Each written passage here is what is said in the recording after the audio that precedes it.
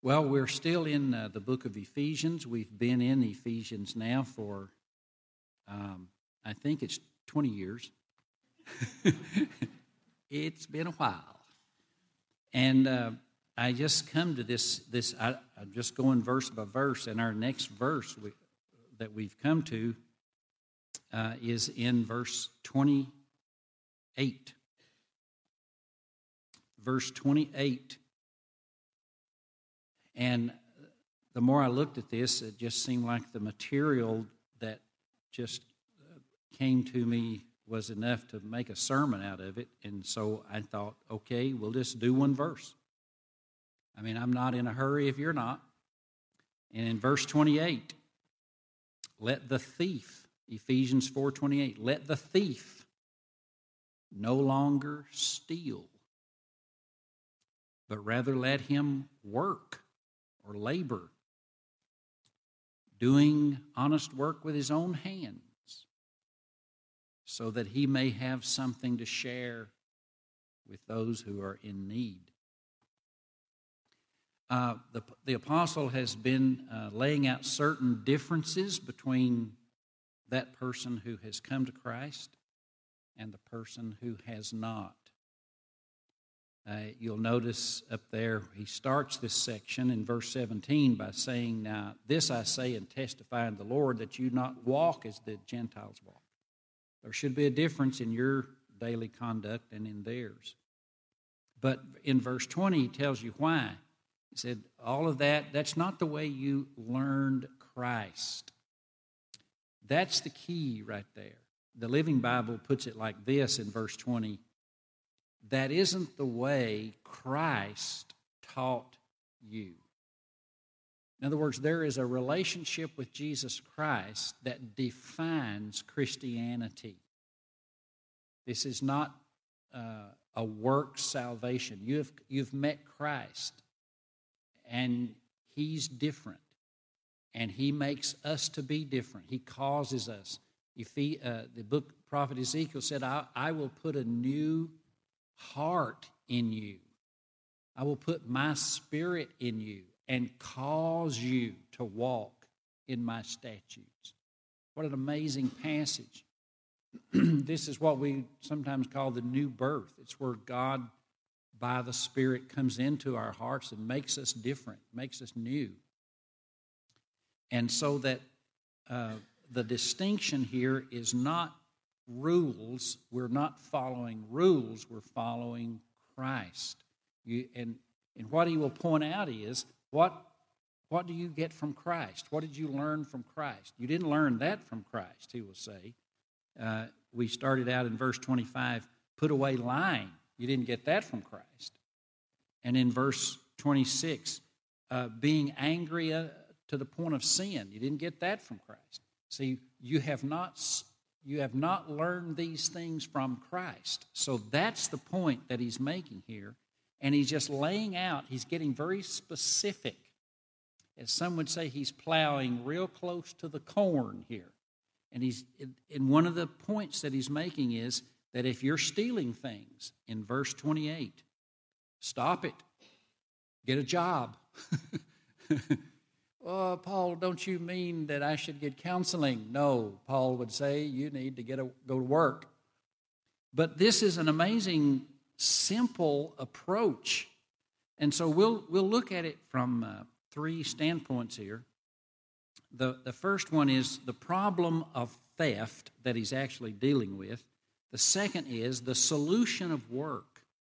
I wonder if you've considered the biblical view of labor. And then third, the goal of prosperity.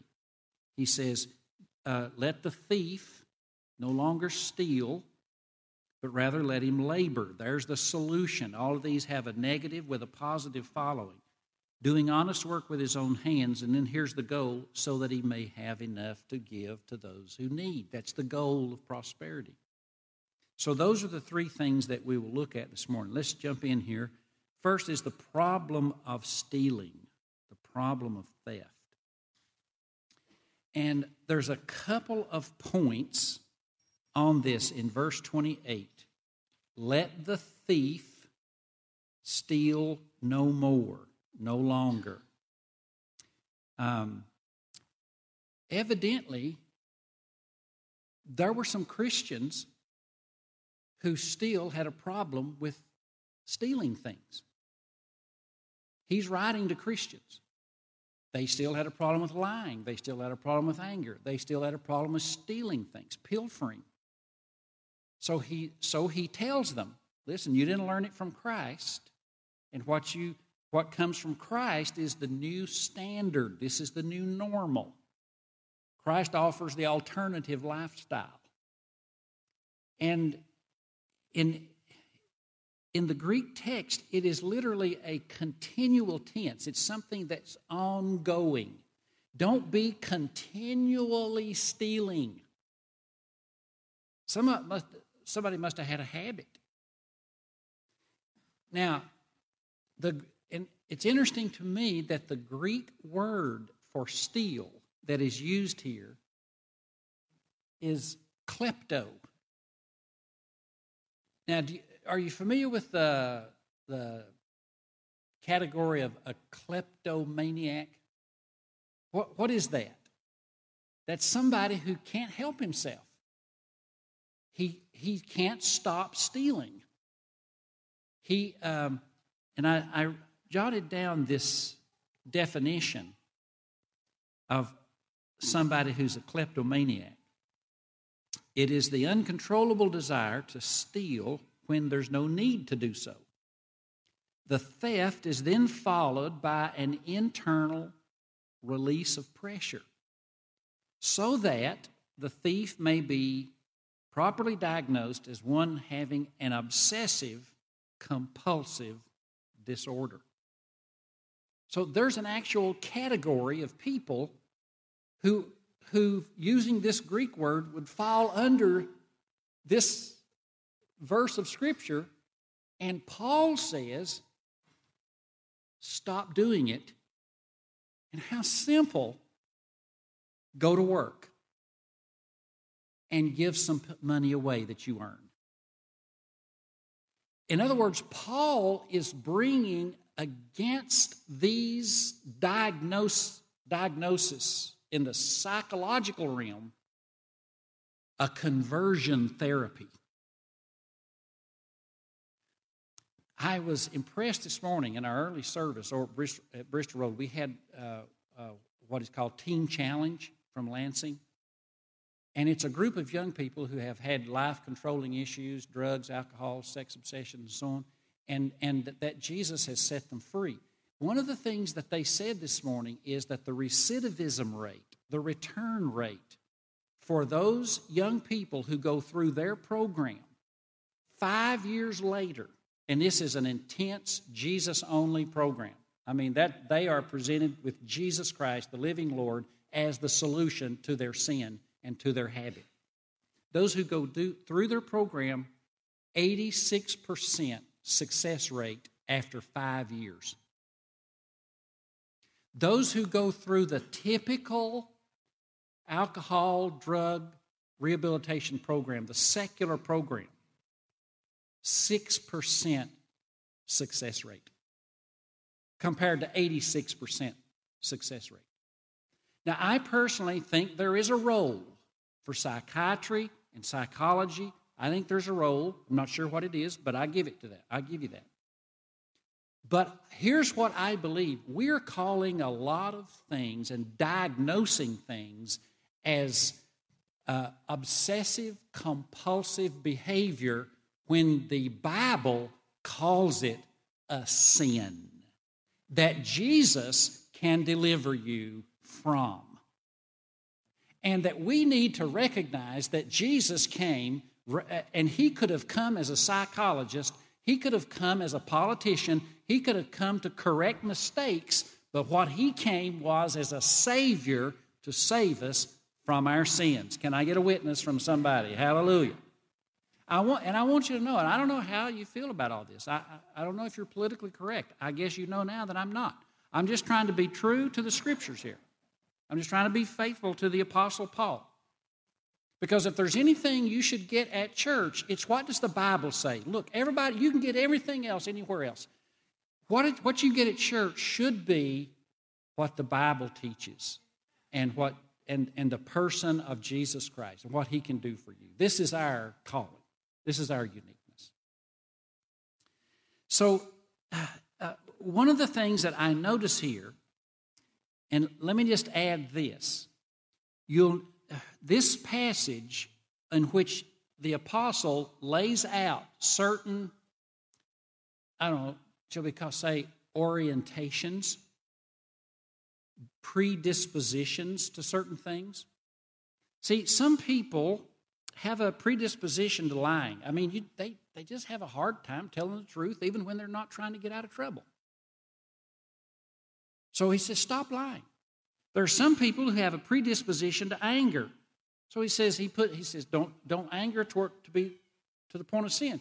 The solution is, don't let the sun go down on your wrath. Put a limit on it. Some people have a problem with stealing. They steal when they don't have to. They're not even hungry or needy. There's some people who have a problem with wrath and drama. Verse 31 uses the word clamor. Clamor means drama. There's some people, they just need to be the focal point of attention with a lot of drama going on in their life. Paul says, stop that. And there's some people with sex obsessions. He picks that up in chapter 5. They just are aflame and in bondage to certain sexual obsessions. We're going to get to that. Y'all better be praying for me. And I'll be giving my personal testimony. No, I am just kidding. No. There are some people who have a problem with wine and alcohol. Some people have a genetic predisposition towards stimulants, or with alcohol, I know it's a depressant, but that's in chapter 5, verse 18. What the apostle is doing here is he's laying out to the Christian church, he's dealing specifically with various issues in which some Christians have that problem, some Christians have that problem, some Christians have that problem, but Jesus is the answer to all of them. And what he does is he helps us to understand that, look, we're a messed up bunch. And we would do well not to fuss at each other, okay? Because I got my issues, you got your issues, but we center around the risen Lord and ask him to deliver us and save us and rescue us on a daily basis. And these orientations, these genetic or psychological predispositions, each one of us are unique in our fallen nature. And some of us are born with these predispositions. And sometimes somebody will say, do you believe that homosexuals were born that way? And I said, I think we're all born with fallen human nature. That's not the point. The point now is, where does the Lord Jesus Christ come and set the parameters? What is the Christian life to look like? So that's kind of the direction that the apostle is going here. And this morning we're looking at this issue of theft. So he says, stop continually stealing. If you have a problem with pilfering, stealing, taking things not yours, maybe it is like one guy told me where he works that they would clock in, then the person would leave, go to a local bar and drink for a couple hours and come back, and the employees would cover for him. That's stealing. You may not be taking money, but you're taking your employer's time. When I was in college, I'll tell you this, because I have repented of it and been forgiven by God and man.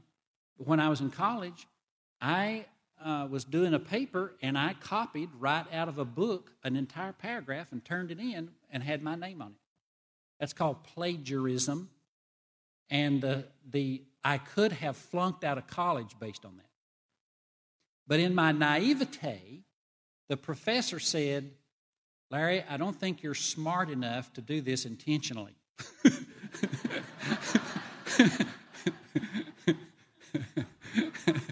I mean, really, he was right.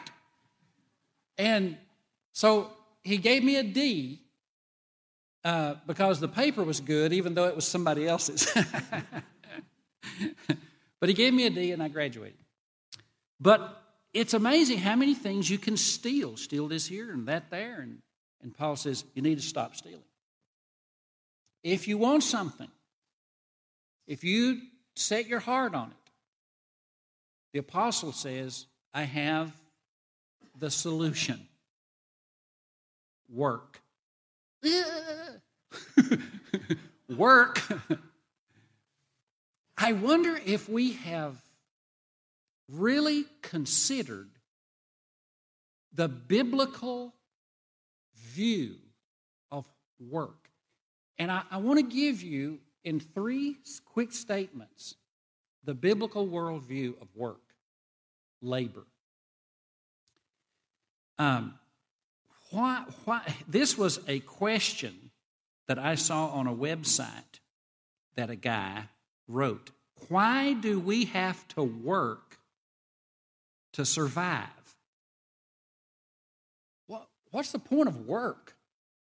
Why do we have to work?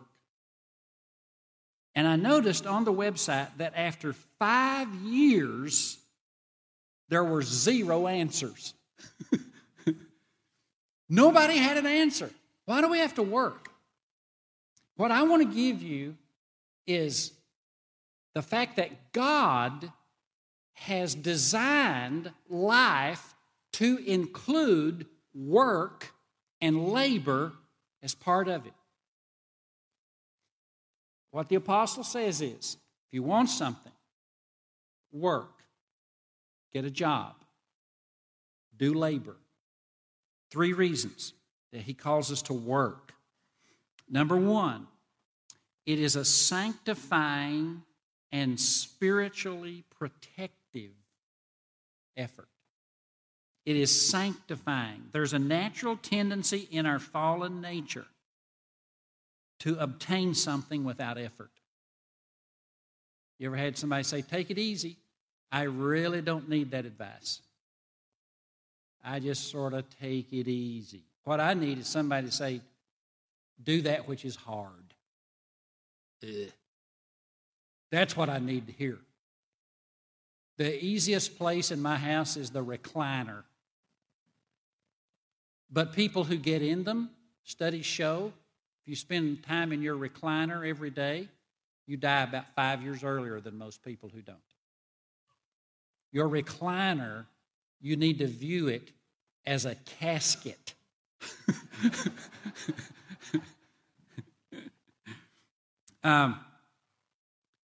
God told Adam, after the fall into sin and his exile from him and Eve from the Garden of Eden, this is in Genesis 3:19, God said to Adam, said, from this time forward, you will reap your harvest, you will earn your bread by the sweat of your brow. In other words, God has put into place, since human nature is now fallen and sin has entered into the human race and death by sin, God has installed in humanity's program that you must work hard to eat your bread.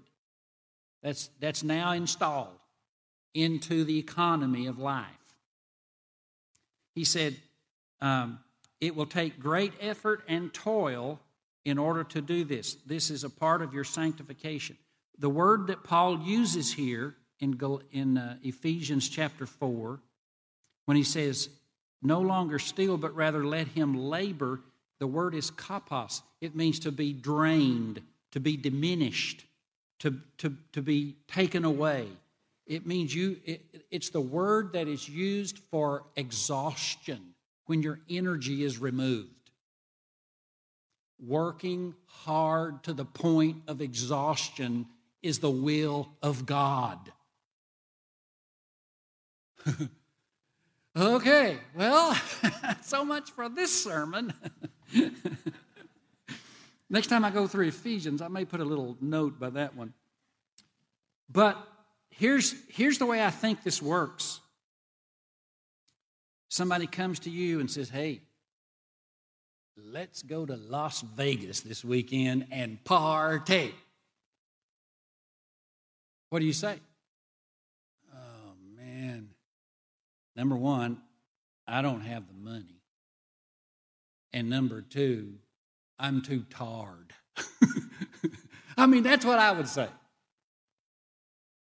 When you work hard all day and they hand you that paycheck, that is precious stuff. And you're not going to go blow it on a $100 smorgasbord in downtown Las Vegas, which is what they have. Y'all know that? $100 smorgasbord. How many have ever eaten there? Yeah, I see you're not playing along. But that you don't want to take $100 and blow it on cheese dips. And you don't have the strength or the time. Somebody, after you've become an adult and you've started being responsible and earning your bread by the sweat of your brow, and you come home in the evening and you get there about 6 and you want to sit down, and your buddy calls you up, and you used to go party when you was in college, and he calls up, says, hey man, I know a place where it's happening tonight.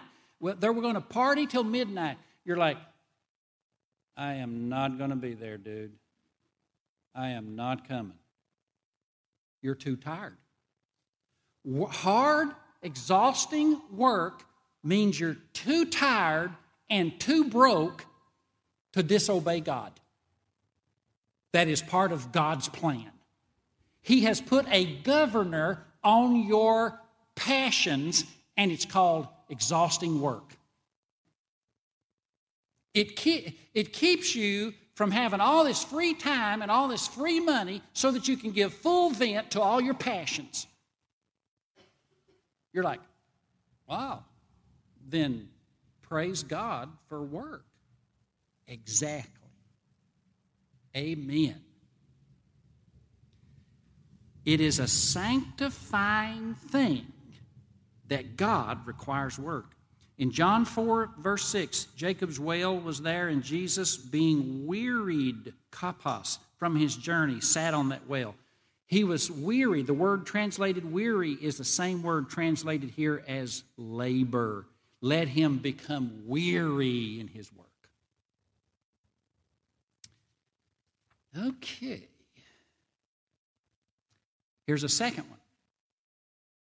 This work not only sanctifies us, but it dignifies us and leads to self-respect. One of the things in the Bible that you'll find that God wants us to help to do with the poor is to help them regain their dignity. God does not want us to embarrass the poor. He does want us to help the poor, but He does not want us to expose them, to embarrass them, to humiliate them. And the way He would do this, it's so beautiful. God's love for the poor, whereas at the same time, He would elevate them and dignify them. And the way He would do it in the agricultural culture of first century Israel and Old Testament Israel is He made laws called gleaning laws. If you're rich enough, you had this big field, you'd go through and you glean the harvest. But here's what He says in Leviticus 23:22. When you reap your harvest, you're to not make complete riddance of the corners of the field. But when you reap, you're not to gather all the gleanings. That is, when you're reaping the harvest, it would fall in the ground. Then you'd have the corners that you'd usually get last. And He says, leave the corners. If it falls along the ground, some of the excess, leave it there. Why? But leave them for the poor and the stranger. Remember, I am the Lord your God. Now, so here's the thing. They were to intentionally provide, but not without the receiver participating in the provision. Isn't that beautiful? In other words, yes, you give, but don't do it conspicuously. Do it with as little fanfare as possible in order to let them participate in their own elevation and dignifying. Now, that is God's approach to the poor. And one of the things that work then does, which is why you have the gleaning laws, is that work elevates, work dignifies. It is embarrassing, it is humiliating, and some of you know how that feels, and I do too, to have to go to somebody and ask for money. That's why God wants us to anticipate people's needs. Try to watch, keep your antenna up so you can see it happening in front of you so that they don't have to then come forward. You can approach them quietly. That's also why, that's one of the main reasons why he says that when you do give, make sure you don't blow the trumpet in front of you because you embarrass the person you're going to give it to. So it dignifies us. A third reason for work is that it is nation-changing, nation-saving, and culturally necessary. It is a cultural necessity. That work is a biblical and Christian concept, and as that idea permeates a society, it builds up that culture and nation. We should not refer to a category of people as working class, as if that is a lesser and inferior group. No, my dear friend, that is your superior group. The working class. That means you have so learned Christ, or you have heard from somebody who learned Christ, or heard from somebody who learned Christ, because the Christian community is the primary promoter of solid, productive labor. In the ancient world, they got their profits by war, kidnappings, cheatings, stealing, thuggery, pillaging. In the Christian world, a whole new culture developed, and that is people earn their way by hard work. It is a Christian concept. Now get this. The number of people who now receive welfare of some form in the United States is around 60 million. You'll get a little above, some below that number, but that's pretty close. That does not include, I'm not talking here about Social Security and Medicaid. I'm talking about things like food stamps or disability or grants or something that they did not work for. I'm just giving you a fact now. 60 million people. Now add to that, the full-time government workers is now over 20 million. That's 80 million people who are not working for what they receive. Now here's the thing. There are in the United States approximately 110 million employed people that are paying not only for themselves, but for all these other approximately 80 million. 110 million paying for the 80 million.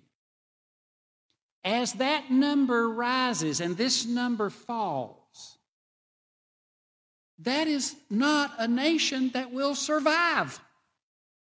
It doesn't matter how much of a need these people have. You can't have more ticks than you got dog.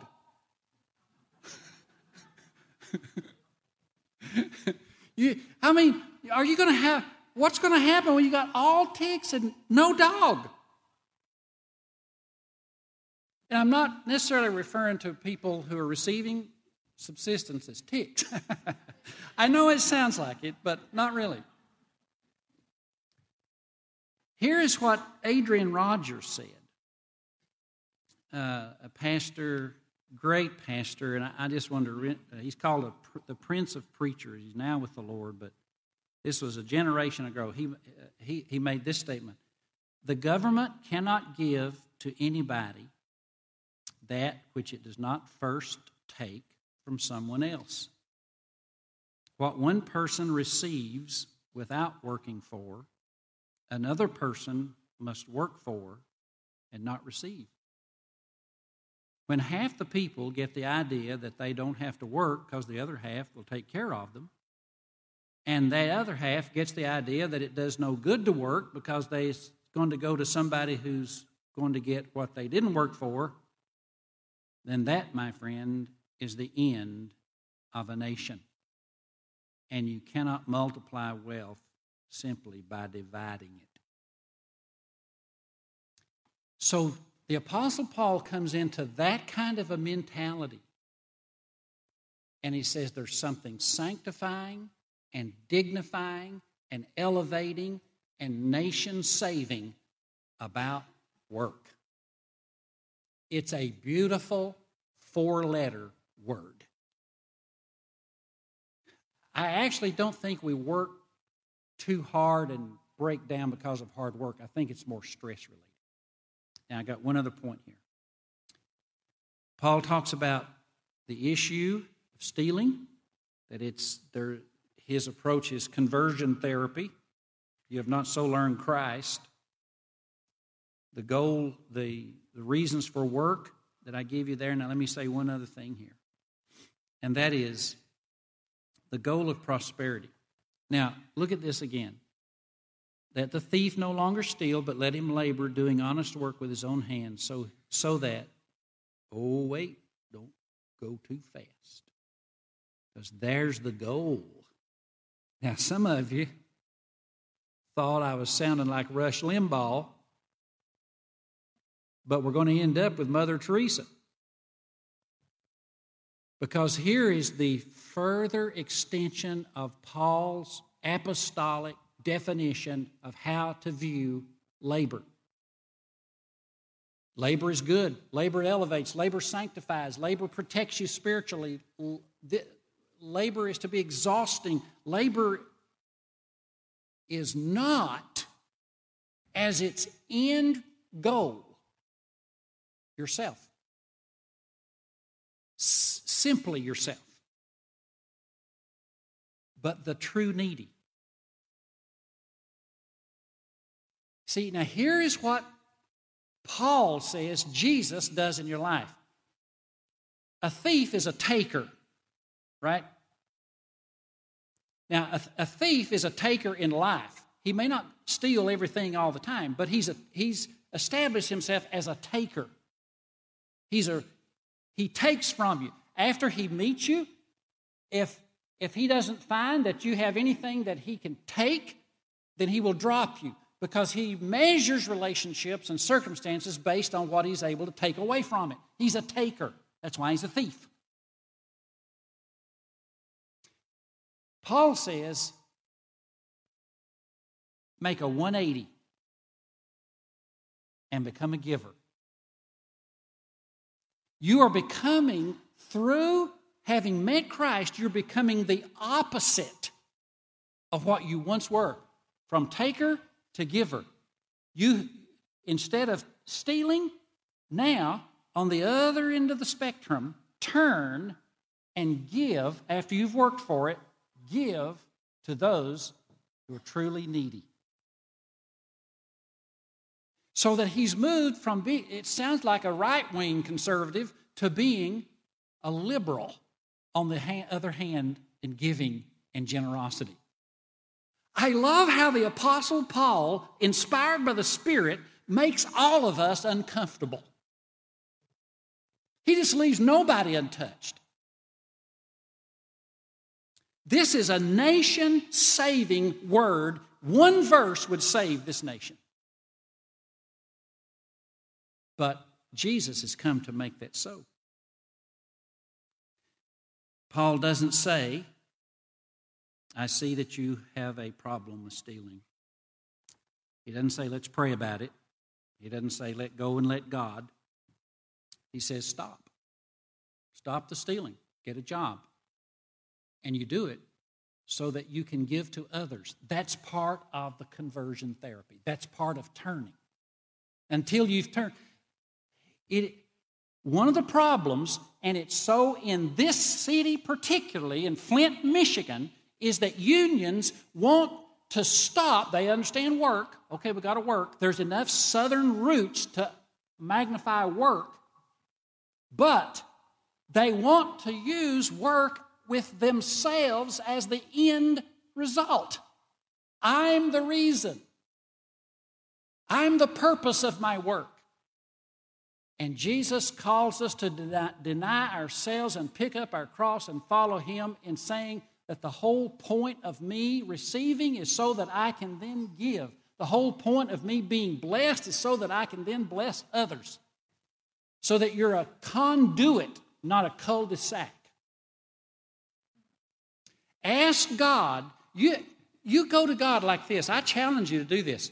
Go to God and say, Lord, I will bless people financially if you will bless me.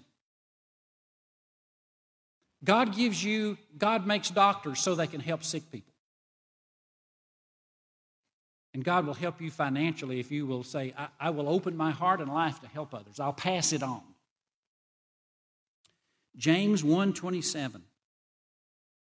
Pure religion and undefiled before God the Father is this: visit the fatherless, help the widows in their affliction, and keep yourself unspotted from the world. That's the essence of religion, turning outward in blessing to